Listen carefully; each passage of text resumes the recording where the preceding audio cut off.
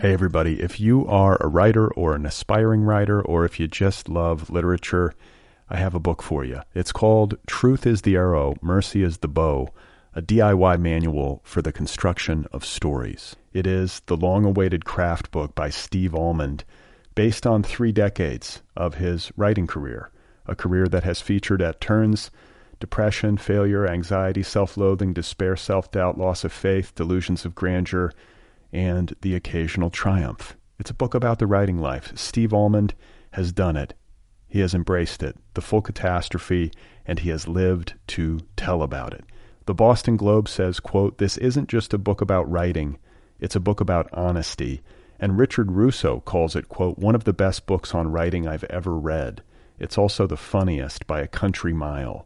Once again, it's called Truth is the Arrow, Mercy is the Bow, a DIY manual for the construction of stories by Steve Almond, available from Zando. Go get your copy right now, wherever you buy books. This is Amy Poehler. My new movie, Disney and Pixar's Inside Out 2, is coming to theaters June 14th, and it's making me feel joy and sadness and anger, definitely some disgust, and I think a little fear. But I'm also feeling these new emotions like anxiety, embarrassment, envy, and ennui. It's what you call the boredom. Okay, that one was weird. It's going to be the feel everything movie of the summer. Disney and Pixar's Inside Out 2, rated PG, parental guidance suggested. Only in theaters June 14th. Get tickets now. Hey folks, today's episode is brought to you by IG Publishing, publisher of a new novel in stories called Lord, the One You Love is Sick by Casey Thornton. Lord, the One You Love is Sick is a gorgeously written and heartrending work of fiction from an important new voice in the literature of the American South. Publishers Weekly raves, quote, "These stories collectively coalesce into a resonant, emotionally searing nexus of hard truths, buried secrets, and emotional pain that readers won't soon forget." Lord, the One You Love is Sick by Casey Thornton. Available now from IG Publishing. Parasite under the floorboards with mouth breathing so heavily that the weather in Lapland is sweltering and the reindeer are trembling at the thought of an accident. Hello, everybody. How you doing? Welcome to the Other People Show. I'm Brad Listy, and I'm in Los Angeles. It's nice to be with you. Thank you for listening. I have Andrew Weatherhead on the program today. He has a new book out from Publishing Genius Press. It is called $50,000. Andrew Weatherhead, one of our finest young poets. I'm a fan of his work, and I'm glad to have gotten the chance to talk with him. That conversation is coming up. I do want to acknowledge here, briefly, the results of the election. Election 2020, Joe Biden prevailed over Donald Trump. Thank God. And it is turning out to be an election that is really not all that close, historically speaking. I know that the counts have been slow due to a lot of mail-in ballots and to state election procedures, but it looks like when all is said and done, Biden will have won by a significant popular vote margin between, I think, 6 and 7, like 5 and 7 million votes, depending on how it all shakes out. And he will have won in excess of 300 electoral votes, it looks like.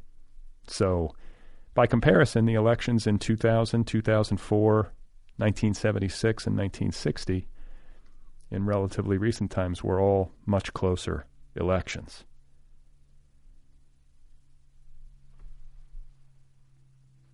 And I can't wait until Trump is out of office. I think over the past week, with his refusal to accept the results and to hide in the White House in his bunker eating fast food and spitting out tweets and firing people at the Pentagon and, sending out his lackeys to carry water for him and to call into question the processes and the outcome of the election is exactly what you would expect from a deeply amoral sociopath, nightmare human like Donald Trump.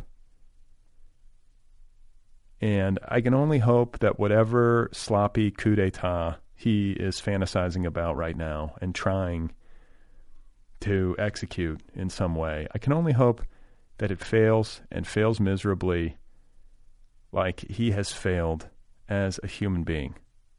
And that on January 20th, 2021, Joe Biden will be sworn in, Kamala Harris will be sworn in, and Donald Trump will begin the process of being vanquished into the dustbin of history.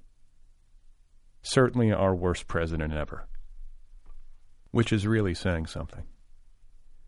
And I was having a conversation yesterday with my uncle. He's a Catholic priest in the Deep South and a wonderful guy. I often joke that if he had been like my pastor when I was growing up, going to Catholic church, I might never have become so disenchanted. He's just well-read, thoughtful, wise, decent in every way. I've never seen him have a bad moment. I mean, I haven't spent endless time around him. I'm not trying to make him a saint, but he's a very good human being. And he was talking to me, and I think at first blush you might think Catholic priest, Deep South, this is a guy who would be on board with Trump. But he volunteered to me that he voted with Biden, and he said he made a list on a piece of paper. And for context, my uncle is like, I want to say he's in his early 80s. He's the eldest of 9 children. And he said to me, I was making a list of what I was voting for,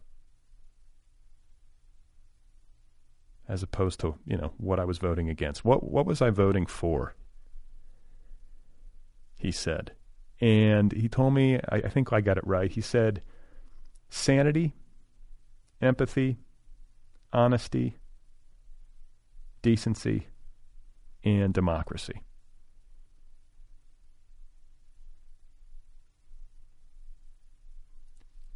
How do you argue with that? So the forces of sanity, empathy, honesty, decency, and democracy won out. And wherever you fall on the political left, like maybe you're like me, I'm pretty progressive. Biden was not my choice. I am still thrilled and celebrating his victory. And I hope you are too. And if for some reason Trump was your guy, all I can say is that I hope you'll reflect on that in the weeks and months and years to come. Process information honestly. I think if you do that, you're going to come to realize that that was a vote made in error. Not because of some policy difference that you might have, but because Trump is an autocratic leader who is actively trying, even as we speak, to subvert and destroy American democracy. Because it doesn't square with his own personal aims and objectives. This election wasn't about politics, really. It was about autocracy versus democracy. And democracy won. Thank God. And now we have to suffer the final indignity of living through this lame duck for another 70 days. Which, it's going to be a long 70 days, right? But that's the system that we have in place. And I'm sure Trump is going to try everything he can to burn it down on his way out or to hang on to power if he can. And we cannot let him. And Democrats and people of good conscience must be unbending. I know I certainly will be. So anyway, that's my 2 cents. And let's get on with the program. My guest today is Andrew Weatherhead. His new book is called $50,000. It's available from Publishing Genius. Here he is, folks. This is Andrew Weatherhead. I wanted to do a book that was like these single lines, evenly spaced with a lot of white space in between them. I think they're triple spaced, and if the Microsoft Word version, they're triple spaced. And I had thought about how often I would read poetry and just, I would read poems, individual poems, and I would just get drawn into one line from the poem, or I would only remember a line, or the whole poem seemed to exist around a certain line. And so I thought, like, what if there was a book of poetry that was just the good lines, or like without any of the supporting infrastructure of a poem around it? Like, could you just get to the core of poetry by like the good lines? But that didn't work out. It was a mess. I tried that years ago and put it on the back shelf and realized you kind of need these infrastructure lines that get you from one good line to the next good line, or like that kind of set a scene or pace things out in a certain way. And so the book really was not written linearly at all. It was sort of collaged from these different attempts to try this over several years. And then along the way, I realized I would have these quotes or these random facts, like these medical codes that kind of cracked me up.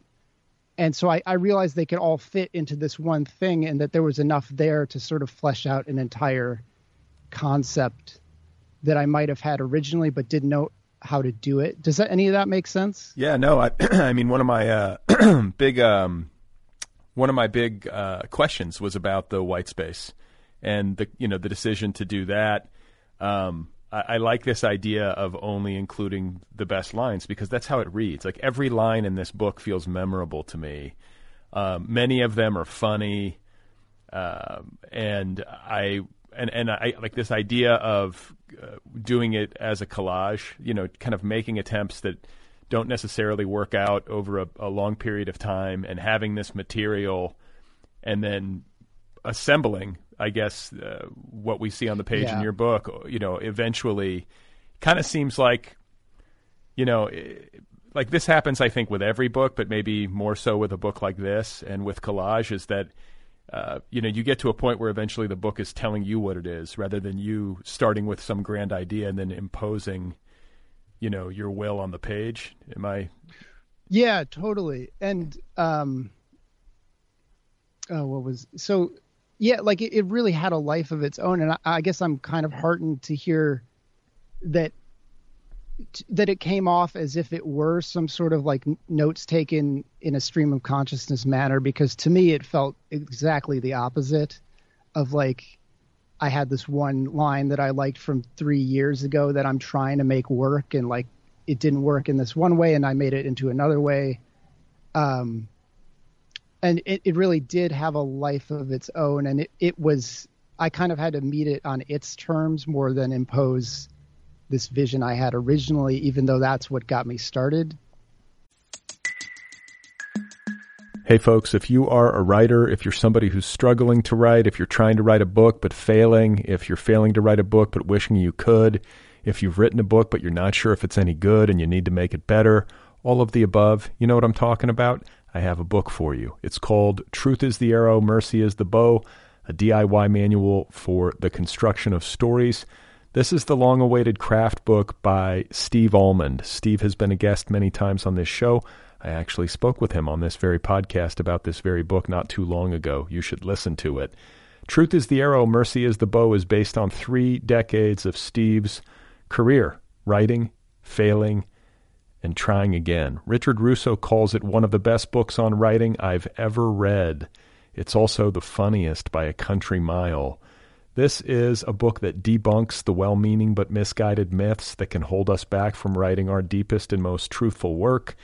It employs the same radical empathy that Steve displayed as co-host with Cheryl Strayed on the Dear Sugars podcast, and it will help you generate new work. Once again, it's called Truth is the Arrow, Mercy is the Bow, a DIY manual for the construction of stories by Steve Almond.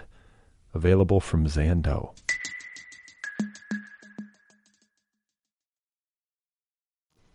Are all the quotes in the book attributed? Like, I know a lot of them, when they're direct quotes in quotes, you know who the speaker is. But are there lines in the book that are lifted but not attributed? Yes, there definitely are. For different reasons. Some because I just didn't want to give the person credit. Others because I didn't know what I was doing initially, and like had written a line down and then I forgot who said it. Like, there's definitely a Don DeLillo line in there, I'm sure, but I don't remember which one it is anymore. Like it all got lost in the sauce, I guess. Yeah. And I'm curious too about like just your day to day. Are you somebody who, like, if you're at work or you're out in the city or whatever it is, and you hear something somebody says and it strikes you, you're keeping like a notes file in your phone? Because that's the other thing. Yeah, absolutely. You feel like a very careful observer of people and things, and I guess that's sort of the MO for writers. But I felt that very strongly in this book, just that you're a person who's got a very keen eye, and I'm curious to know how you remember all these great lines. I definitely have like all sorts of notes, and I keep like a notebook on me at most times. But the phone is nice because it looks like you're typing a text message, but you're really, you might be transcribing what someone is saying on the subway or whatever when we used to ride those. Yeah, I enjoy being out and about and observing. So let me ask you about, because you live in Brooklyn, and we're recording this on November 5th, 2020. Feels worth time stamping. It's 3:50 in case anything big is happening. Okay, yeah, 3:50 in the afternoon, 12:50 in Los Angeles, and oh yeah, right. Time. We have a new spike in COVID cases. So there's a resurgence of COVID, and like more than 1,000 people dying a day. We're in the throes of this very like volatile and tense election, which I think is going to be resolved tonight. I think it's going to be called once Pennsylvania comes in, but let's wait and see. I don't believe anything until it happens anymore. But yeah, I guess right. I'm just curious, like without spending too much time here, nitpicking it. It feels worth like acknowledging, and like I'm wondering how this week has gone for you. How many notes have you been taking? Like, what's your impression? And then also, how has life been for you this year? It's been such a strange year with the pandemic and the election and, all the rest. So just, can you talk a little bit about how you've been doing? Yeah, sure. Doing okay. Hanging in there. I guess I'm not as rosy that things will be resolved quickly. I think it seems like we could be in a political morass for a while. And that is anxiety inducing. But there's nothing I can do about that right now. So I'm trying to control what I can and not check my phone too much. Fortunately, still employed. So I have something to keep my days busy. And I'm trying to read and write as much as I can just to take my mind off stuff, but I don't have a clear project I'm working on. I'm kind of not trying to force anything. And I feel very fortunate that this book came out when it did, and I didn't have to release it during a pandemic, and that I didn't have to address the pandemic. And like, I wasn't halfway through a draft of something, and now all of a sudden our world changes again. But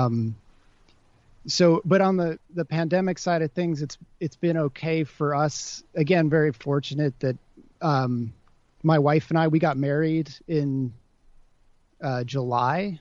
Right, July. We did a small pandemic wedding. Congratulations. Thank you. But it's stressful.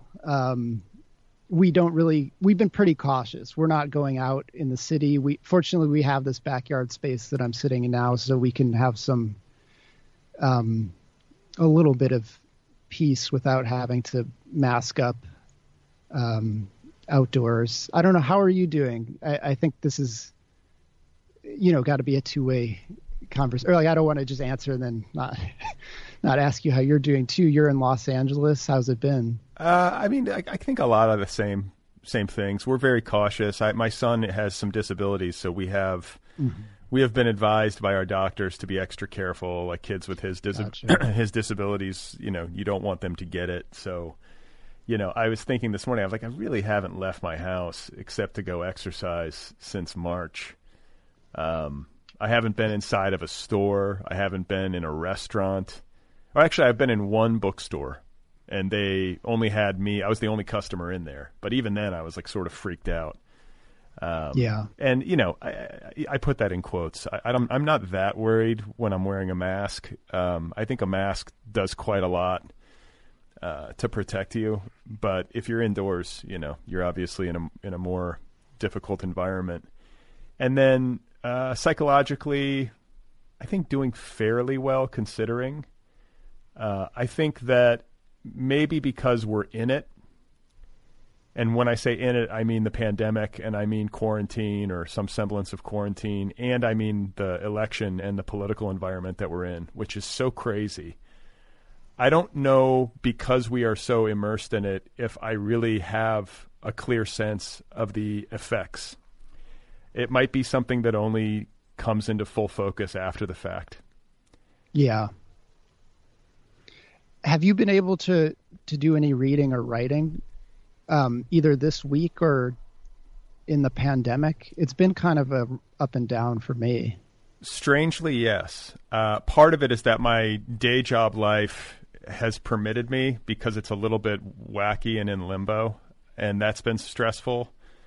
And so I think like I've channeled, like I finished a book this year. I'm writing a second one, and I've gotten a crazy amount of writing done for me. Nice. And I don't know why, because like, you know, and I don't mean to toot my own horn, because this isn't how it usually is for me. I'm notoriously slow. But I joke that like the pandemic, for whatever reason, has been good. I think part of it is that it just limited my options, and I just need to channel my energy productively. And so that's what I've been doing. Reading wise, I was doing really well for a while, but then I started this blog project in September. I've been basically live blogging my life all throughout the election season. It's kind of like my personal life and the election and the news and the speed of the news and the crazy, you know, velocity of the information that I'm trying to digest. And because I'm kind of always at my computer writing, my ability to read has been dramatically reduced, and I miss it. Yeah, I had a really tough time early on in March, April, and maybe even most of the summer reading much, because it just seemed like nothing was relevant. It was like this has no bearing on what I'm experiencing right now. And it wasn't until maybe the past 2 months. I'd set a goal to read 100 books this year, and now I'm realizing that I lost a lot of time not reading. And so I'm like furiously trying to catch up and like reading short books and a lot more poetry. I guess I had tried to read some longer nonfiction and longer fiction that was a bit denser and really slowed me down. But this has sort of like provoked me back into a regular reading habit, which I'm happy for. Yeah, I know. It's like there's nothing better than to have a book that you can lose yourself in, especially when, you know, the day-to-day of our existence is so tedious and stressful. And I don't think there's any shame. If you're going for 100 books in a year, you know, you're going to have some poetry in there to sort of pace things out. Right, totally. And it's like, isn't that what I'm like? Aren't I a poet or something? Like, shouldn't I be reading poetry anyways? But I kind of wasn't for the first half of the year for whatever reason.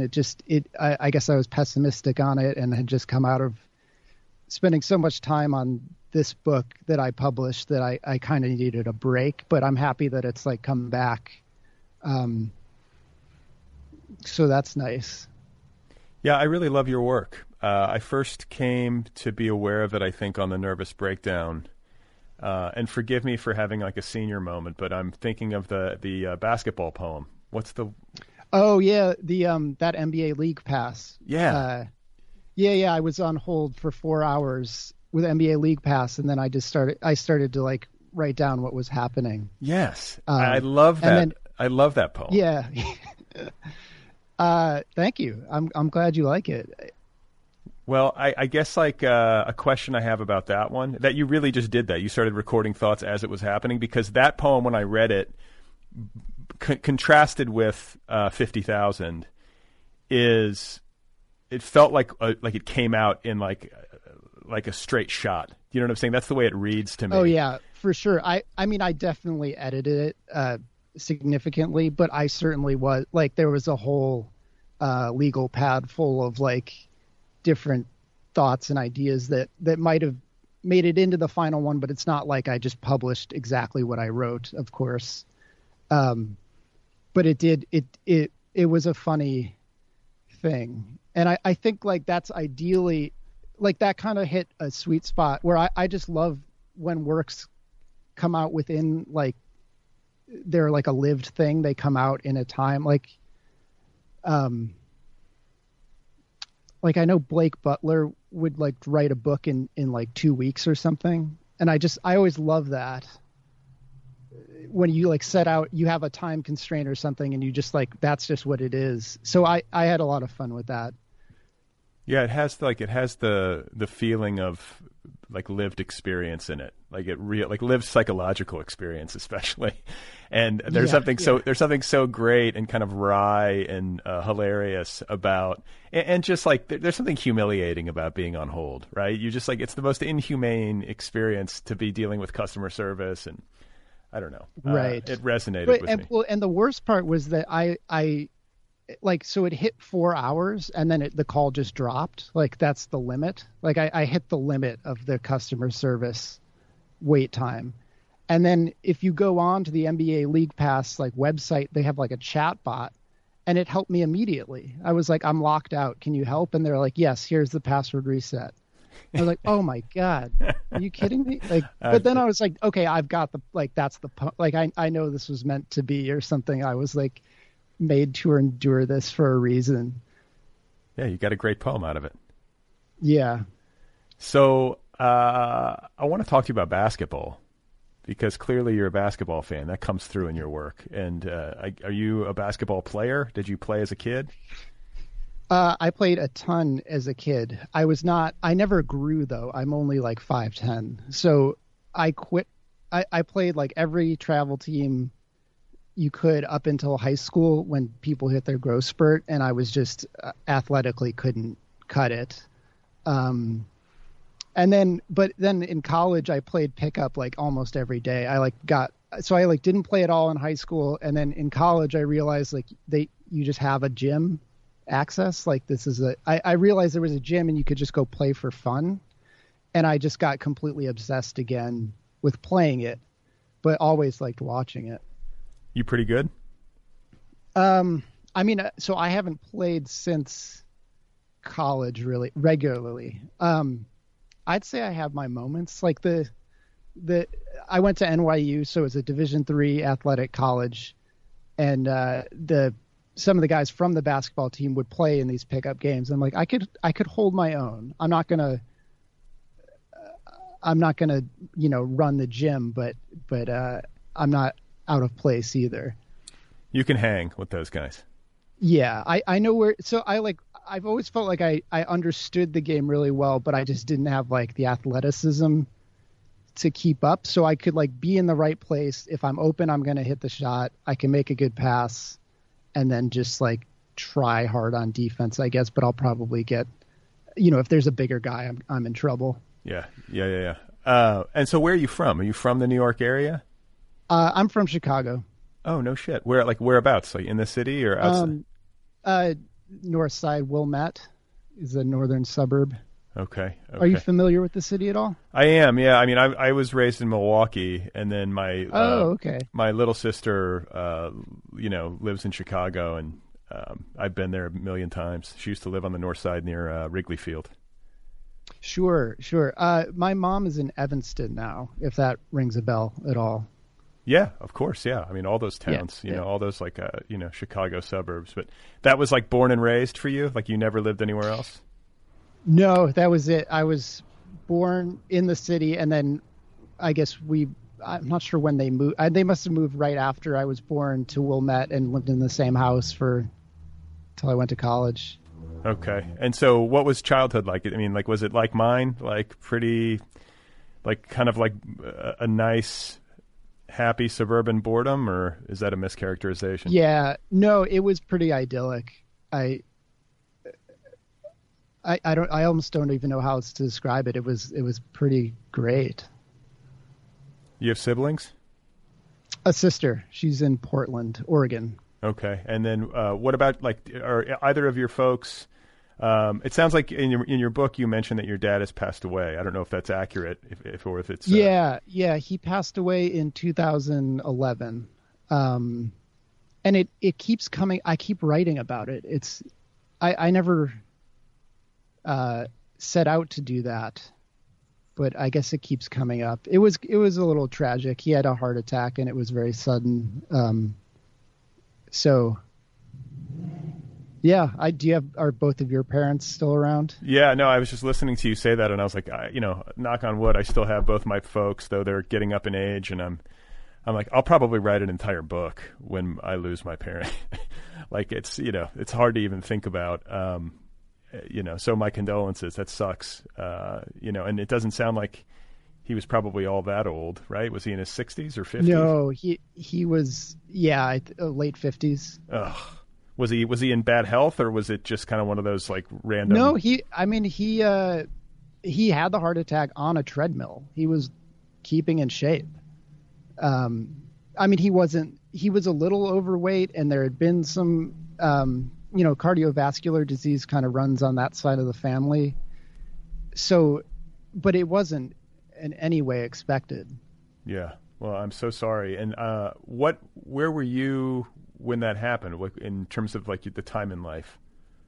It was like the last week of my first year of my MFA program at the New School. And so I was in Brooklyn, and I remember I got the call late at night and then just left early the next morning and like didn't finish my finals. I remember, but they forgave me, which was very nice of them, and let me pass.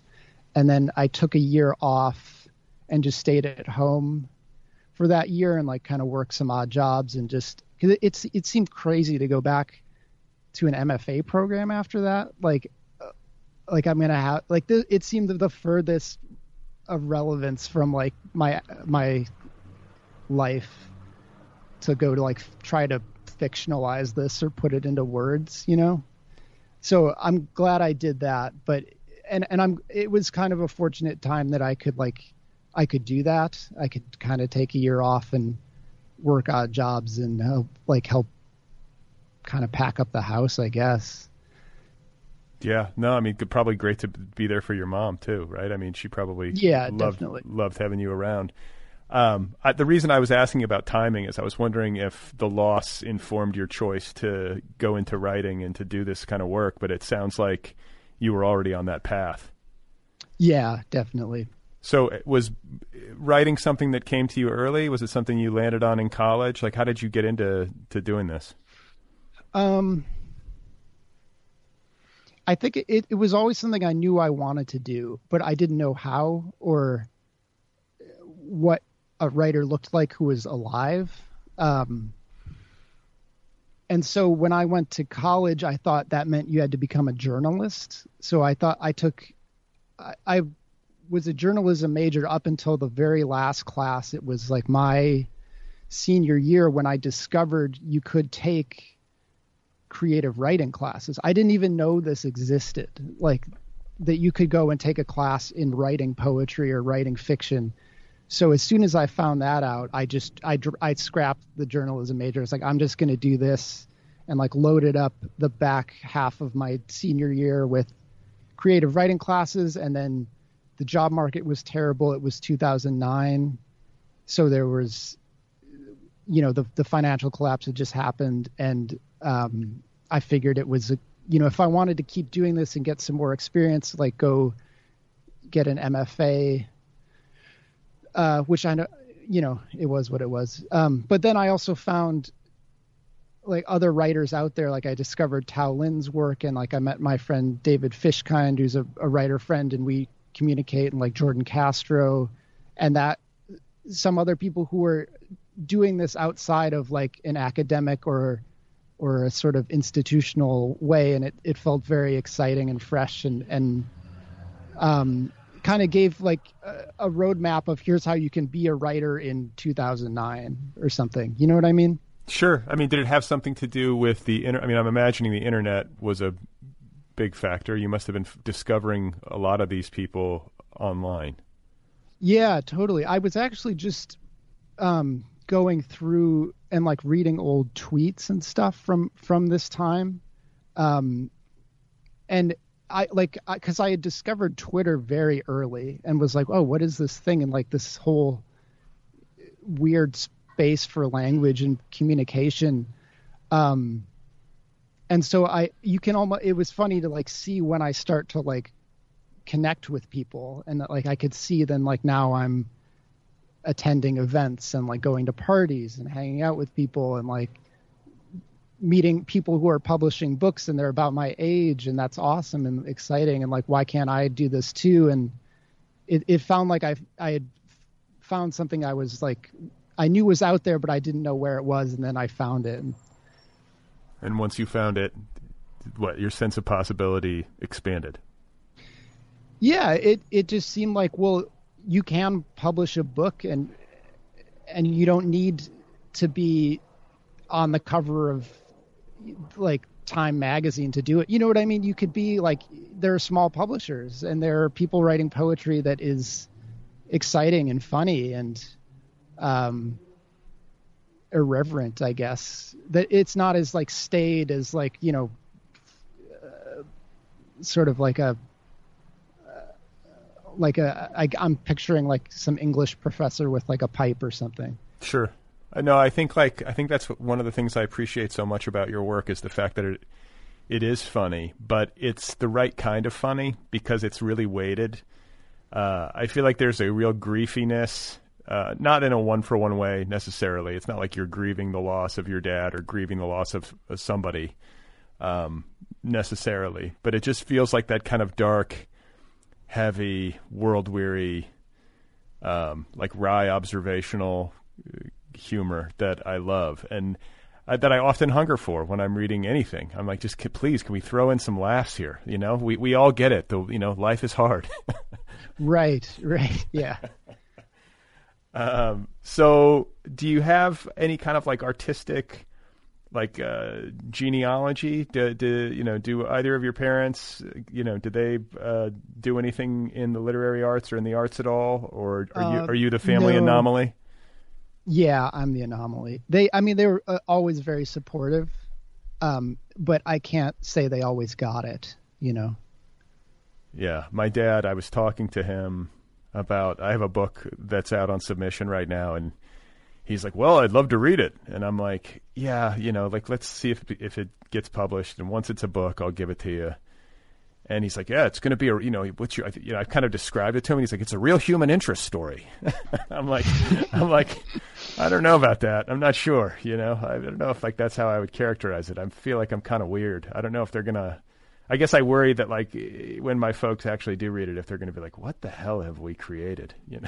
Yeah. I've certainly felt that at times. Like, I would publish something early on and send it to my parents, and they'd be like, okay. I'm not sure I get it, but congratulations. Does your family want to make a lot of the fact that you're a writer though? I don't know if you have much of, like an extended family that you see often, but do they like treat you as the writer in gatherings? Nah. I mean, kind of. I think like if I published more, probably it would be more intense, but it's been a while since I've published a book. And, I mean, I think somewhat, but not to the level of where it's a bother. Yeah, sure. I think my immediate family, that's probably more the case. I mean, it's what I am. And, I've always been kind of involved in it one way or another, whether it's like the actual writing and publishing or if it's editing or doing this show or whatever, I've always had a hand in it somehow. So, I don't know. It's like, I'm always curious about how people come to it. You hear it happen all sorts of different ways. There are people for whom it's kind of like the family business. There are people who have a parent who is like a frustrated artist, and they seem to be like, the realization of that dream somehow. They're sort of picking up where their parent had to leave off for whatever reason. And then there are people like me who I feel like just, came out a little bit different than the usual family, line. Yeah. I think something like that I think about with my dad a lot, and which maybe is why I end up I don't know if it's why I write him into stuff, but like he was a lawyer, kind of because his dad wanted him to be.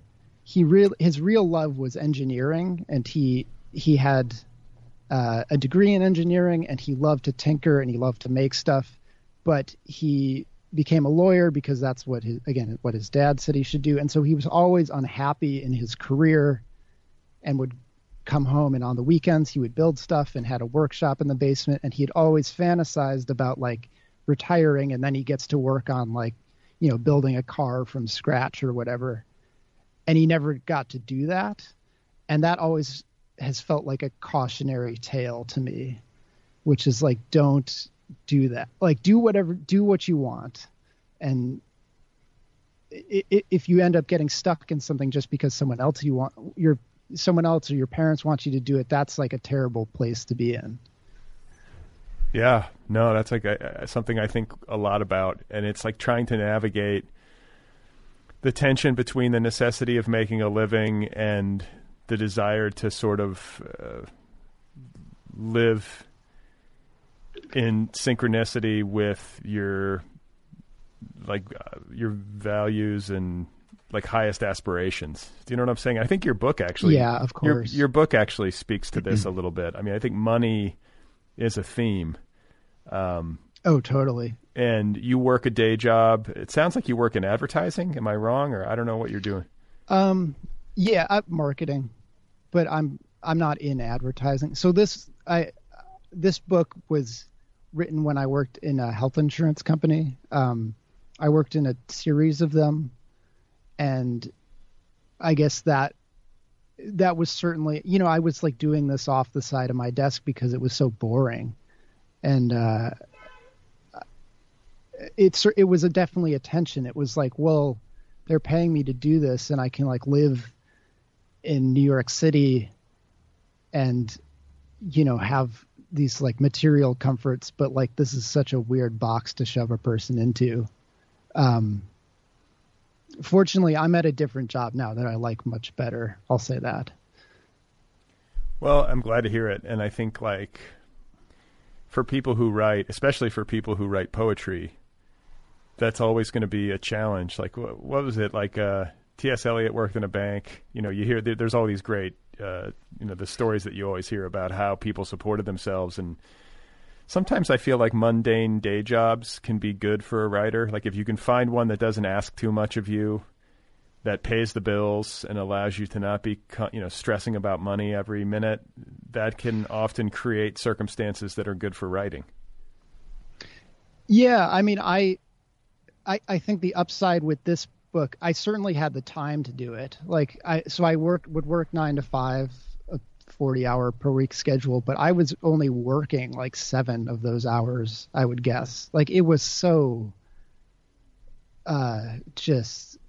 there was so much bureaucracy and like such strict workflows that like I couldn't do my task until it was released by another person who had to make sure it was finished by another person.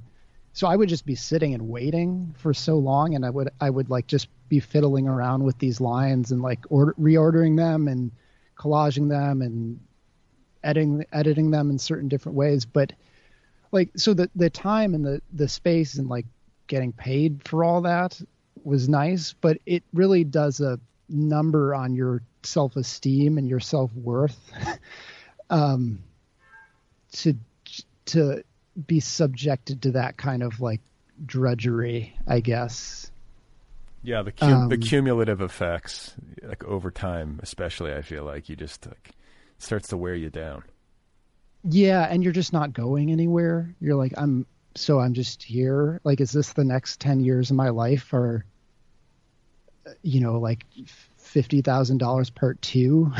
Like, I don't think I could do that. So I was going to ask you, are you working on a sequel? Sometimes when I feel lazy, I'm like, what if I just did it again? But I don't think I could do that. I'm just sort of like writing whatever, not letting it be directed by any sort of form or theme right now, and we'll see what happens. I'm very hesitant to put labels on anything so early. We'll see. Okay, so I want to ask you about collaging, and I've talked with writers who work in this mode on this show. Like, I think of David Shields as an example. Sarah Manguso is another one that comes to mind. And Maggie Nelson has done it. I've talked to her, and I feel like when it's done well, I find it really thrilling to read. And there are all these different arguments that people make about appropriation and what's okay and what's not okay. I land squarely on the side of it doesn't matter.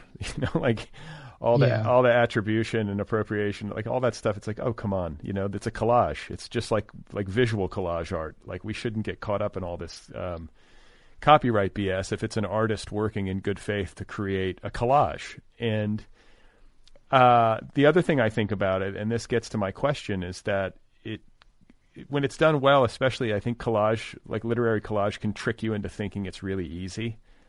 And when I've tried it myself, I have found that the exact opposite is true. It's really hard. And so I would like to hear you speak to like that part of it for you, where you have these lines and you're trying to sequence them correctly. Are you just doing it by feel? Is it intuitive? And once you kind of feel it click into place, is that it? Or do you have some sort of system? I would say yes, it's intuitive. And that anytime I've tried to put more of a system, or even like with this book, I tried to diagram it at one point with there are like there's certain themes that come up. I wanted to see like with what frequency, and like, was I overdoing it at any point, or was there like enough balance? But then that just seems ridiculous to like put a formula behind it, or like the formula wasn't helping at all. It was making me feel like I had to do something rather than like letting the work dictate what should happen. And I think with collage in general, I just think it's, I'll try to write full poems or full paragraphs of prose or a short story, but then I end up just, again, like, I like the one line that was exciting in the first place, or I write towards something and like I realize everything else around it is bad, but this one part is good, so just do that. So it's almost like not a choice for me to collage. It's like out of necessity. It's like I wish I could write a novel, but I just end up cutting too much, and then I like what I have cut out of it better. You know what I mean? I do, yeah. I'm curious too, like when it comes to theme, like what I've done in the past is I've batched or tagged the bits that I like. If I have a big like Microsoft Word document and I've got 100,000 words of collage material, like potential collage material, if I'm trying to think of how to approach it, what I've done in the past is I've gone through and sort of indexed it. So it's like, oh, this is about money. This is about death. This is about childhood. And I'll try to like tag the quotes so that I know kind of what general thematic territory they're in, and then use that as a way to sort of sequence things. Like, have you ever done anything like that? Or are you like making thematic connections like more haphazardly, or because never. Wait, so is there a tool in Microsoft Word to do that, to like add, to categorize like parts beyond the outline feature? Oh, you know what? I mean, I literally just do it like right after the last punctuation mark. I'll put in bold. I I see. Like parenthetically, I'll just put in parentheses like death, taxes, or whatever.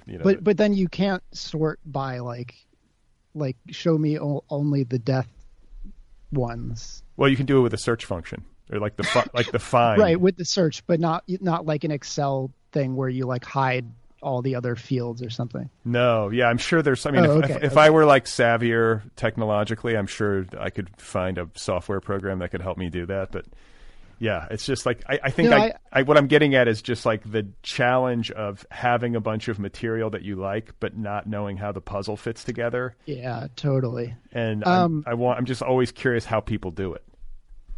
Yeah, no, I guess, and I'm always curious of like if there's some other hidden parts of Microsoft Word that like will help me.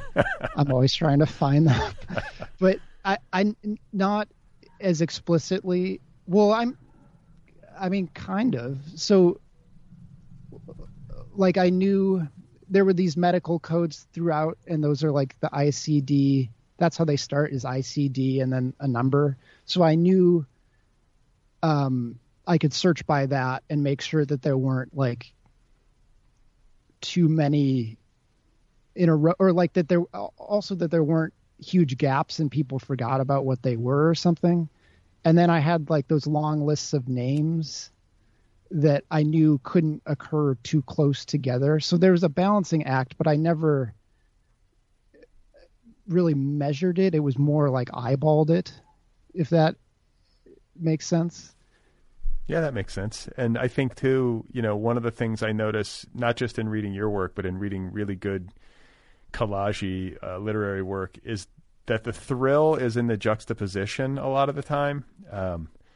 Like there's something unexpected about the correlations and the way the puzzle pieces fit together. And like I can feel it not only as a reader, but I can also kind of sense it in like from a compositional perspective. Like I can imagine you as the writer sitting there being like, oh my God, like I didn't realize these two things sequentially fit together so well. Like, you know what I'm saying? Like, yeah, totally. That's really fun when that happens. But it's just a matter of, grinding it out. You have these pieces and you're sitting there mulling them over, and then one day you put them side by side and realize that works. Yeah.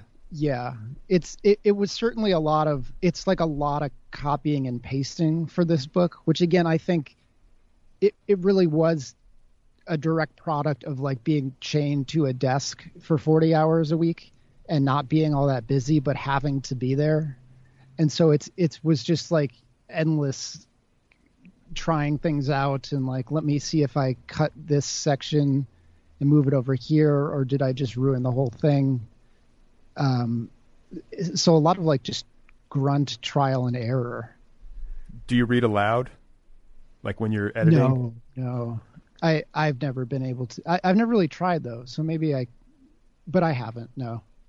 And then what about, I want to talk to you about the internet. I've often said, and I know we've touched on it already, but I think like from a publication standpoint and from a readership standpoint and a community standpoint, like I think you found your tribe, it sounds like, as you said earlier, by reading online, at least to some extent you found it on Twitter. Mm-hmm. But I also feel like your work and poetry in general, of any literary form, I feel like poetry is best suited for the digital experience, or better suited for the digital experience than, say, long-form nonfiction or, or fiction.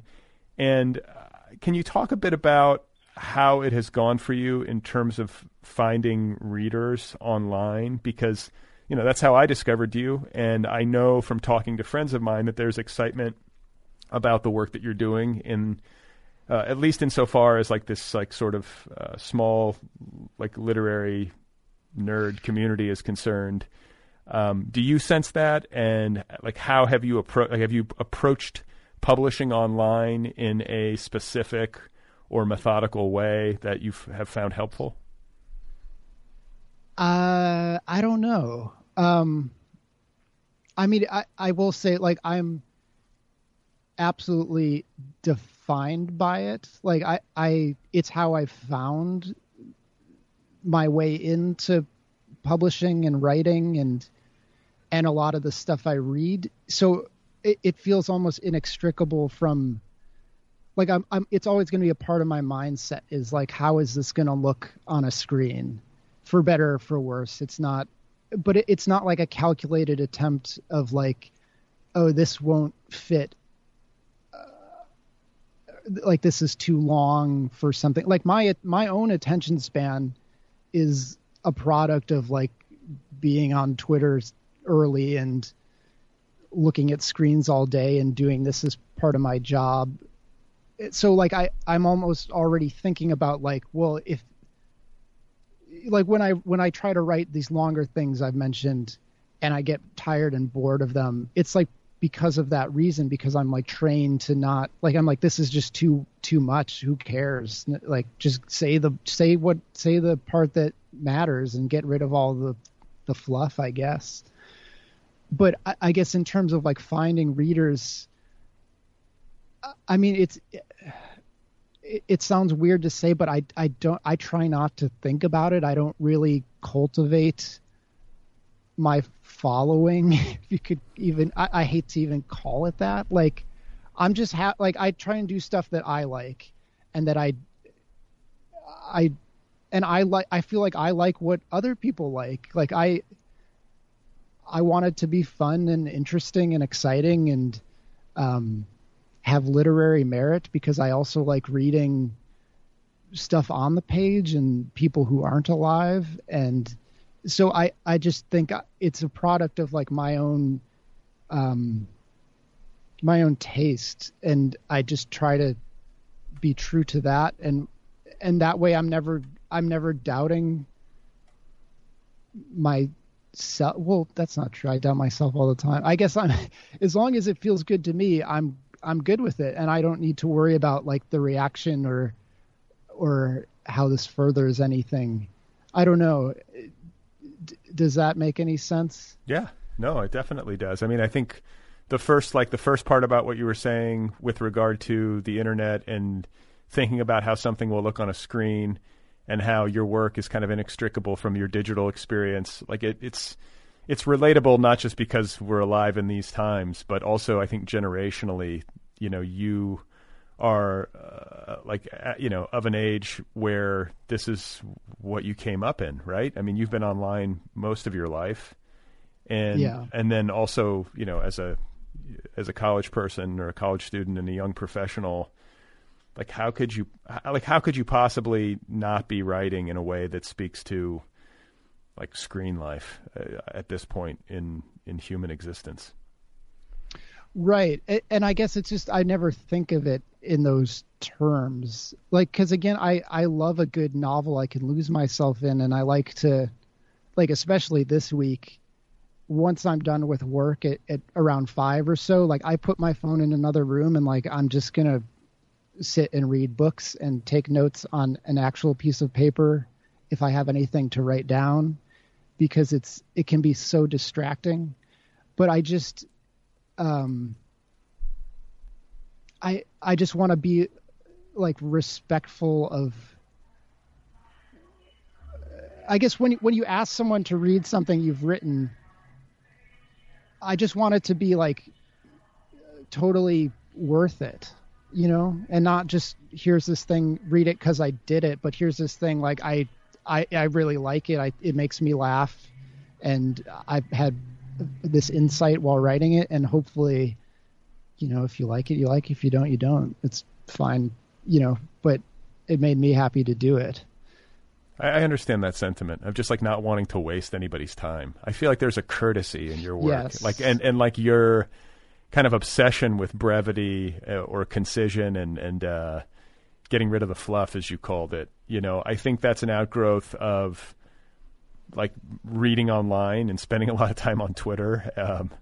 You know, it sort of cultivates a kind of discernment in a person. You know, it's like, just give me the good stuff, get to the point. And I also think there's something nice about, you know, doing that for a reader and like really thinking about the end experience, you know, for whoever it is that picks up your book, like, and wanting to show them a good time and like not waste their time at all or force them to indulge you while you like pour your heart out or whatever. Yeah. And I think part of problem with reading I had earlier this year too was because I was choosing these books that were big and long and philosophical, and it would just felt like a chore every time I'd open it and be like, oh God, like here's more stuff that isn't very helpful for me. Whereas now I'm like picking up these shorter books of poetry, short fiction that I'm like genuinely excited to read because it's going to be like an experience. Well, I mean, I don't only like stuff that's short. I like stuff that's long too, but like I'm feeling this like excitement to read right now. And I think that's like what I would love to, I think that's like the ultimate gift in these times that we can give as a writer. What did you read? I mean, you talked about this past week needing a distraction after work or whatever. What did Andrew Weatherhead read during election week 2020? What provided comfort for you during these troubled times? So I'm almost done with Ted Berrigan's his complete poems. It's this huge thing I've been reading for years. It's all of his poems, but they're conversational and they're short and they're funny. That's been fun. And like Aram Soroyan's minimalist poems, which are just sometimes just like almost text art. He's fun. He was one of my graduate school professors. Oh, what's he like? Is he good? Yeah, he's cool. He's a mensch. He's a nice guy. Wow, that's awesome. And he had like great stories from like the 60s. Like he went and interviewed Jack Kerouac for the Paris Review, I think, when Kerouac was like nearing the end and was like, raging alcoholic, and he had great anecdotes. Nice. John Ashbery's poetry has been very good for troubled times throughout my life. So why revisiting some of, well, I've almost felt like he almost writes like self-help poetry the way I see it. And because he takes this super long view of humanity and events, and he kind of has this very soothing and charming tone that's like, everything could be going wrong, but it'll, like, the sun rises tomorrow and it'll be okay. And but in these sort of elliptical terms that they don't minimize the bad feelings, but they also provide a sense of hope that like part of the interest of being alive and living a life is like to ride the ups and downs. And so I always have found him just like such a sage writer and someone to return to, almost like scripture or something. That's great. It's like, it's good to have those people, right? I mean, like, it's like nice to know you can reach for it when the shit hits the fan. Absolutely. And it was like the first thing I reached for this week. And you can kind of pick it up and start anywhere, and you don't have to, there's not a lot of like start at the beginning, and it doesn't make sense if you haven't, you could just open to any book wherever it's going to have something good for you. So I want to do something that I sometimes do on this show, not often, but sometimes. I just thought it might be, I don't know, it struck me when I was reading your book, and I thought it might be conversation fodder. So I'll read a line from 50,000. It's quote, "Being a writer means separating your unique ideas and feelings from those understood by everyone else. And that is one of the hardest and most painful things a person can do." And as I sat there thinking about, like, I guess what I'm thinking about is, fitting that line into a work of collage and thinking about the ways in which there's so much obvious overlap between really personal sentiment when it comes down to it. This is one of the reasons why I think the arguments about appropriation are so silly. It's like, who owns like a line or an idea? But I don't know. Like, can you tell me where that line comes from, or do you have deeper thoughts about it? I don't remember where that line comes from. That's funny. I know I had shared the manuscript with some people whose opinions I trust prior to publication, and that was a line that was flagged as like, I don't understand this at all. Like, what are you talking about?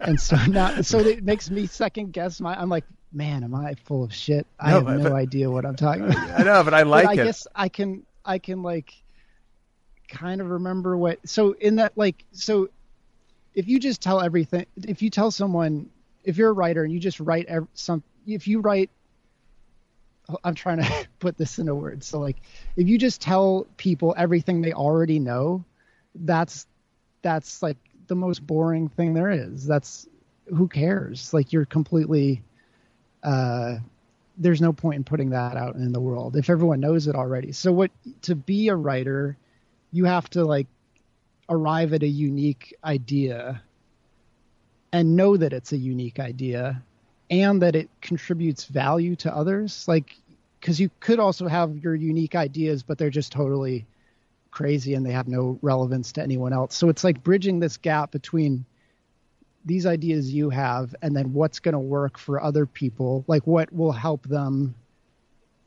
understand you or the world. And so it's like this, it's kind of the whole problem of being a writer and how to do that. You know what I mean? And it's probably like it's like the funnest problem to try to solve, and I think leads to like the most personal insights. Yeah, but it's also painful, which the line alludes to. Like I try to explain this sometimes, and you don't want to get melodramatic about it. Like, everybody's got their struggles, but writers know this. Like, when you actually sit down to try to sort yourself out on the page in whatever way you do that, it often feels just so excruciating, and yet you keep doing it. Like, there's something redeeming about the process, but I guess I'm fascinated by that pain. Why is it so excruciating? Right. I mean, I think there's like levels to the pain, and part of it is like one, just the like immense self-doubt and like self-questioning and beating yourself up for not being good enough for like this first draft is just so stupid and like you're an idiot. But also the idea of like knowing that you're separate from other people and that like walking that tightrope of like being your own person, but also like finding the common ground with others and sharing in something together, but maintaining autonomy. It's not easy. So have you ever thought about writing a novel or a memoir or something longer form? Yeah, absolutely. I'd love to. And I mean, I've been trying to do that for like as long as I've been writing. Like I didn't set out to be a poet necessarily. It just kind of broke that way, and it has provided, I think it's a better fit for my instincts, I guess, creatively. But I always grew up reading novels. I didn't come to poetry until college, like I said. So I have this dream of writing a novel, and I have made attempts towards it, but I can't predict that. And I sometimes wonder if that's like me forcing it too much. Like if me wanting to write a novel because I've always wanted to write a novel is some sort of like self-limiting thought. And like if I just sort of relaxed it, would a novel come out or something that I could call? Like I almost called $50,000 a novel just because why not? And so like could I open it up that way and do something different with the form of a novel, instead of trying to write these paragraphs that fit onto a page and look normal. You know what I mean? I do. And that's kind of like tied to my next question, is that if you did write prose like a long form piece of fiction or something, would you continue to work in a collage mode? I think I would have to, would be my answer. I've tried to do like a sustained pieces of prose or fiction where, there's full paragraphs and it's formatted traditionally, and it's not very good writing, to be honest. I wish I could do that. Like it seems, I feel like it's somewhere like just out of reach. Like I could almost touch it, but I just can't write something classically in a prose format. So maybe it's collaged in terms of paragraphs or collaged in sentences or something. I do like to use a lot of white space, I've found, working with this book, and then with others. It's just, again, I think it's like a very generous thing to do for a reader, where it's like, this page is really short, so you can keep moving. Like it's a nice feeling to flip through a book quickly and have fun with it. Yeah, right. Like it's like a nice, like it's like I feel like you're so customer service oriented. Like how is the person at home? But honestly, like it's not something that I think a lot of writers spend enough time on, possibly myself included. It's like something I always try to remember is like, just how's the person at home going to be feeling? How's the person at home going to be experiencing this? Like if you're writing this novel or poem or whatever it is as an act of communication, you are expecting that someone's going to read it, Otherwise, if it's just for yourself, then do whatever you want. But yeah, but it's also like that's what I want. Like I want it to be fun, and like I would rather it be a fun thing to read in 3 months for myself than to like make sure I've like expunged myself of words. You know what I mean? Yeah, and like in terms of like thinking about a literary career, like in as much as one might do that, I guess some people really do, but do you have a plan? Like, are you somebody who sits down and like charts out like 5-year, 10-year plan and thinks about how many books you want to write in your life? And I want to publish 4 novels Well, it's certainly like a lifelong thing. And I plan my life around it in many ways.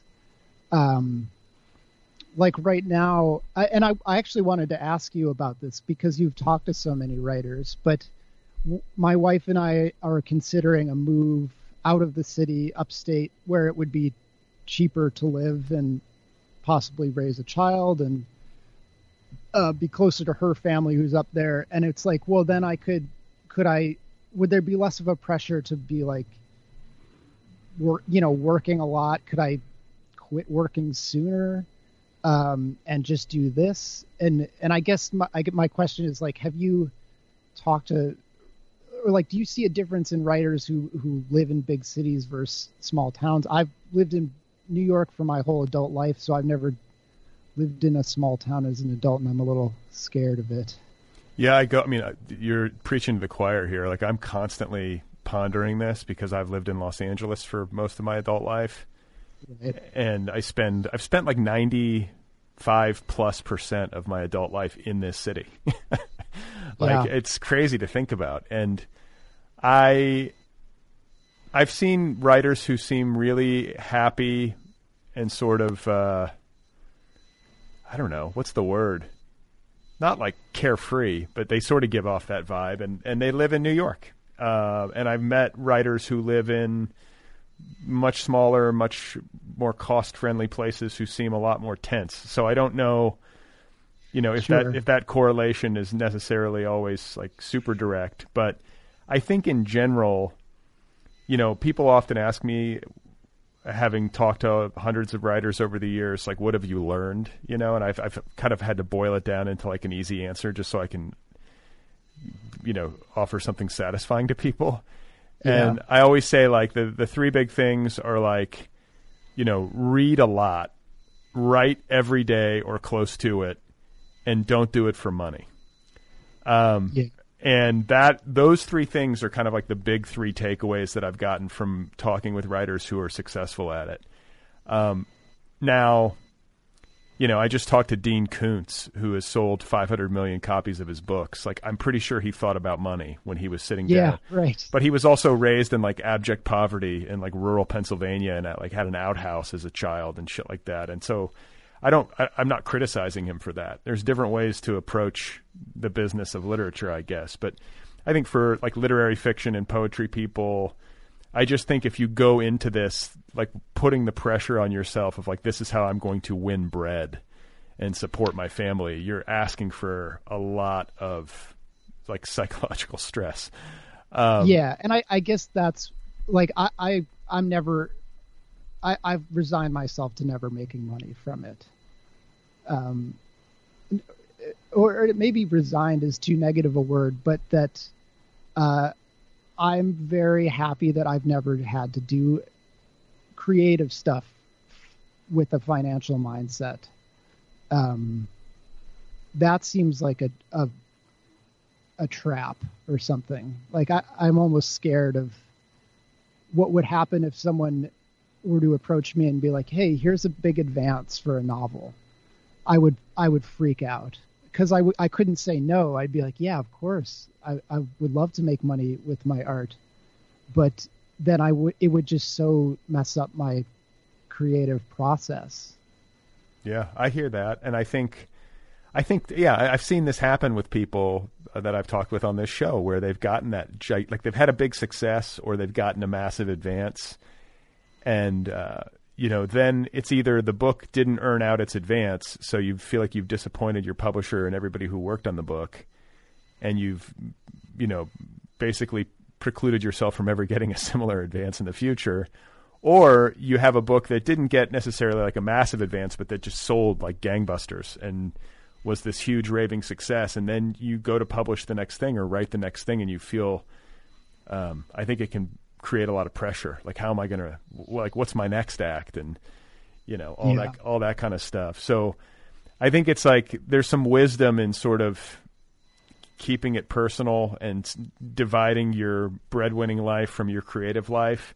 And I think tied to that, and I'll circle back to where we originally started with you contemplating this move upstate and my thinking about the urban versus like smaller town existence or moving someplace where I have more immediate access to open space and nature, is the idea of just living a low overhead life and how that correlates with sanity and happiness. I think there's got to be some truth to that. Like, if you can keep your overhead low and just not need as much, I feel like in a big city, just to send our kids to school is, I don't even want to think about the amount of money that's going to go into that eventually. And then, real estate, all of it. I mean, I don't have to sit here and like itemize it, but I wonder sometimes, it's like, wow, if we just lived in like a groovy little college town with a house that was, $300,000 or something, like, wouldn't our lives be so much, like, wouldn't we be lighter in terms of how we woke up every day? I don't know, because I can also flip it and be like, oh, but we lose this, this, and this, and we would have to start over trying to find friends and, all that kind of stuff. Yeah, I mean, that's exactly the calculations we're doing. I think, and especially this pandemic has showed me that, like, I just need food. Like, I'm good. I don't really want for much, but the city has a way of extracting it from you.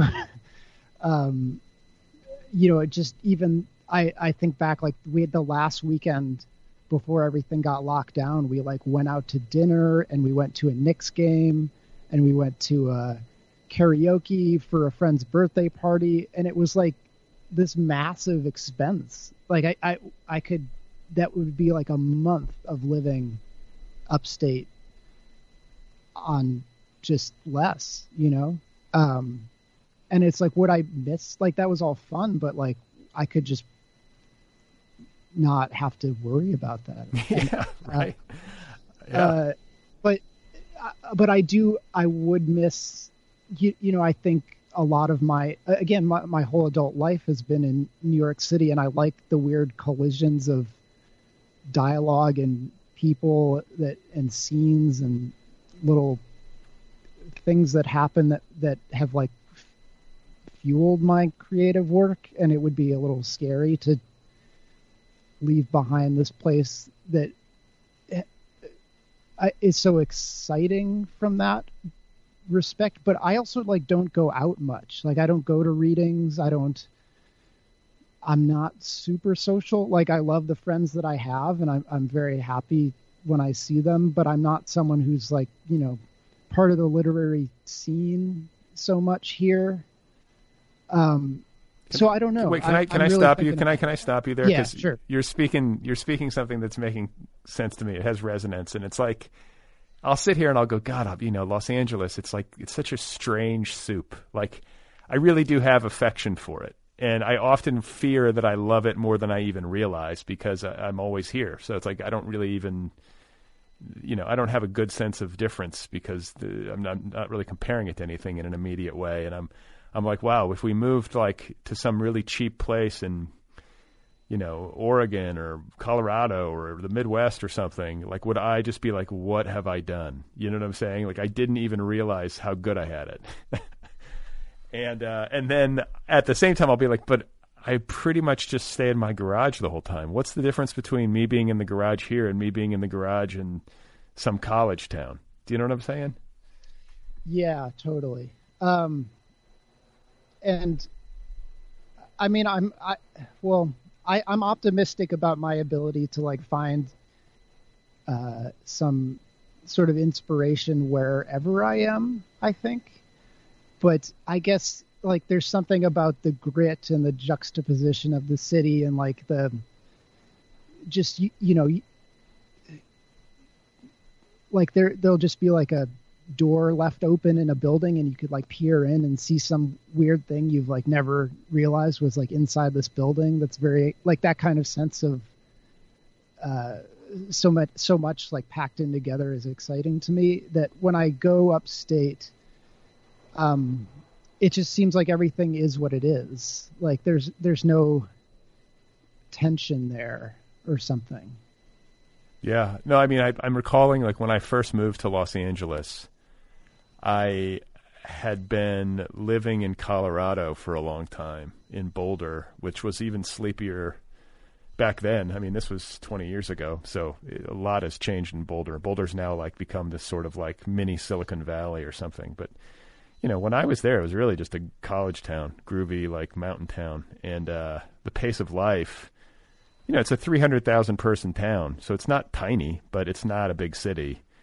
And it's in this beautiful location, and the pace of life is slow. And I distinctly remember when I moved to Los Angeles, like feeling the speed, like feeling like how much more frenetic and intense life was, and just being like, holy shit, like, am I going to be able to do this? And a month later, it was normal. Which I think is instructive if you were to put it in reverse. Like maybe you would move upstate and for that first month you would be like, oh my God, like this is painfully, you know, slow moving and everything just is what it is. But maybe like a month or 6 months or a year in, you would be like, how did I ever live in the city? Like this is great. Like I can breathe. Well, I had a similar experience moving to New York from this idyllic childhood in suburban Chicago, where I was a fish out of water for maybe 18 months. And I was like, I don't get it here. This is weird. Why is everyone so angry? And almost, I think so much of my attachment to the city now is because I like overcame how much I disliked it. Or maybe it's some weird Stockholm syndrome thing where it has me like sucked in and reluctant to leave it when it like I could move upstate and be like, man, that was awful. Why did I live there for so long? Right. But you don't know until you do it. And exactly. And it's possible that you could do it and be like, oh, we've made a terrible mistake. And then you've got to go through the hassle of trying to move back. Right. Which is possible. Like, And the other thing, too, is that if you know, it depends where you move upstate, but you can always take a train into the city. That's sort of the beauty of upstate. Right. And it's a great train ride. It's very, very beautiful. Yeah, so maybe that's the answer. And I'll tell you, too, it's different for everybody, but having kids upstate, logistically at least, is probably going to be a hell of a lot easier than having kids in New York. I mean, people do it everywhere, but just if you have a kid, maybe it'll matter even less to you where you are. You're sort of going to be, especially those, for the first year or two, you're just going to be inside anyway, or at work or whatever. Yeah, right. And having extended family nearby would be a huge bonus in that regard. Don't underestimate that. Don't underestimate that. Well, listen, man, it's been great to meet you. I also want to say that Weatherhead is an awesome last name for a poet and for a writer in general. I just feel like you scored on your last name. Thank you. I take it for granted, I think, or I should give myself more credit for it. But it's like that's the name a lot of my friends call me. They'll just call me Weatherhead. So it's like I don't even hear it anymore. But sometimes I stop and realize it's not a bad last name. No, it's good. It's perfect. It's its own poetry. Like, right? That's what I feel like. It evokes, obvious images. But, and a fan of your work. I hope you do, just for my own sake, I hope you do at some point write a novel. I'd be curious to see what it looks like and what you do with it. And I don't know. I encourage you because I feel like you're doing good work and you're kind of on your way in your literary project towards really good things. So kudos and thank you. Yeah, and I appreciate your time. Yeah, thanks for asking me to do this. This was fun. I'm glad we got a chance to meet. Okay, guys, there you go. That's Andrew Weatherhead. His new book is called $50,000. It's available from Publishing Genius Press. You can find him on the internet at andrewweatherhead.org. You can follow him on Twitter. His handle there is @Weatherhead, but it's with 2 E's. So it's like @Weatherhead. WEE. You know what I mean. The book, again, is called $50,000. Go get your copy immediately. The Other People podcast is offered freely. Every single episode of this show is made available to you, the listener, for free. It's a listener-supported show. If you like the program and you listen regularly and you get something from it and you have the means, tip your server. Throw a couple of bucks in the hat over at patreon.com/otherpplpod. Patreon.com/otherpplpod. If you would like to write to me, if you have something to say, my email address is letters@otherppl.com, letters@otherppl.com. Send me a photo of where you are when you listen. Where are you in space? It's a thing we do on social media, #WhereIListen. Where are you right now in space as you listen? The Other People podcast has its own official app. It, too, is free. Go get the app. It's free. It's a good app. It's a great way to listen. If you would like to get some gear, if you want a T-shirt or a sweatshirt as the winter approaches here in the Northern Hemisphere, you can do that by going to the show's official website, otherppl.com. Click on the T-shirt in the left sidebar. It will take you where you need to go to purchase some Other People podcast apparel. It's good stuff. The T-shirts are really soft, if that matters to you. It matters to me. I like a soft T-shirt. It's not scratchy. You know what I mean. They're good T-shirts. I've got Casey Thornton coming up next week on the program. I had a wonderful conversation with her. Very gifted young debut author. So stay tuned for that. More good ones in the pipeline. Hope you guys are okay out there. Stay sane.